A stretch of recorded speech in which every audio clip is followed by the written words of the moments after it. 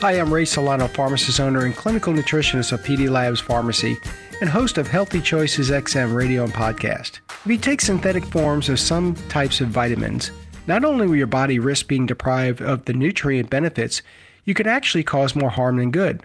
Let's take synthetic vitamin E as an example. What are the issues with synthetic vitamin E, and how could it create such a negative impact?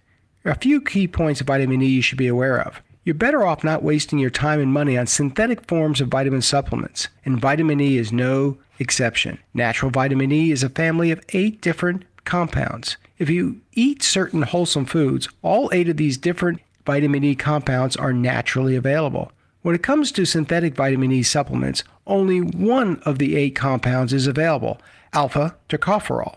The other 7 compounds are not typically available in chemically derived form of synthetic vitamin E. Synthetic vitamin E supplements only focus on about 12% of the healthy compounds available in naturally occurring vitamin E found in certain foods. Many clinical studies evaluating vitamin E have only observed results using synthetic vitamin E and the single compound alpha tocopherol and ignored the other 7 health-boosting compounds.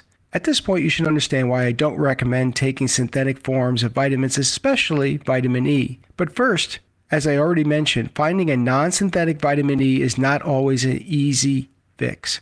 Confused? Call the pharmacist at PD Labs for a free sample of our mixed vitamin E.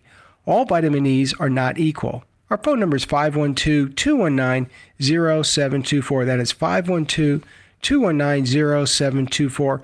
And listen to my podcast, Healthy Choices XM, listed on Apple Podcast or on our website, pdlabsrx.com. Remember, you have a choice in your healthcare.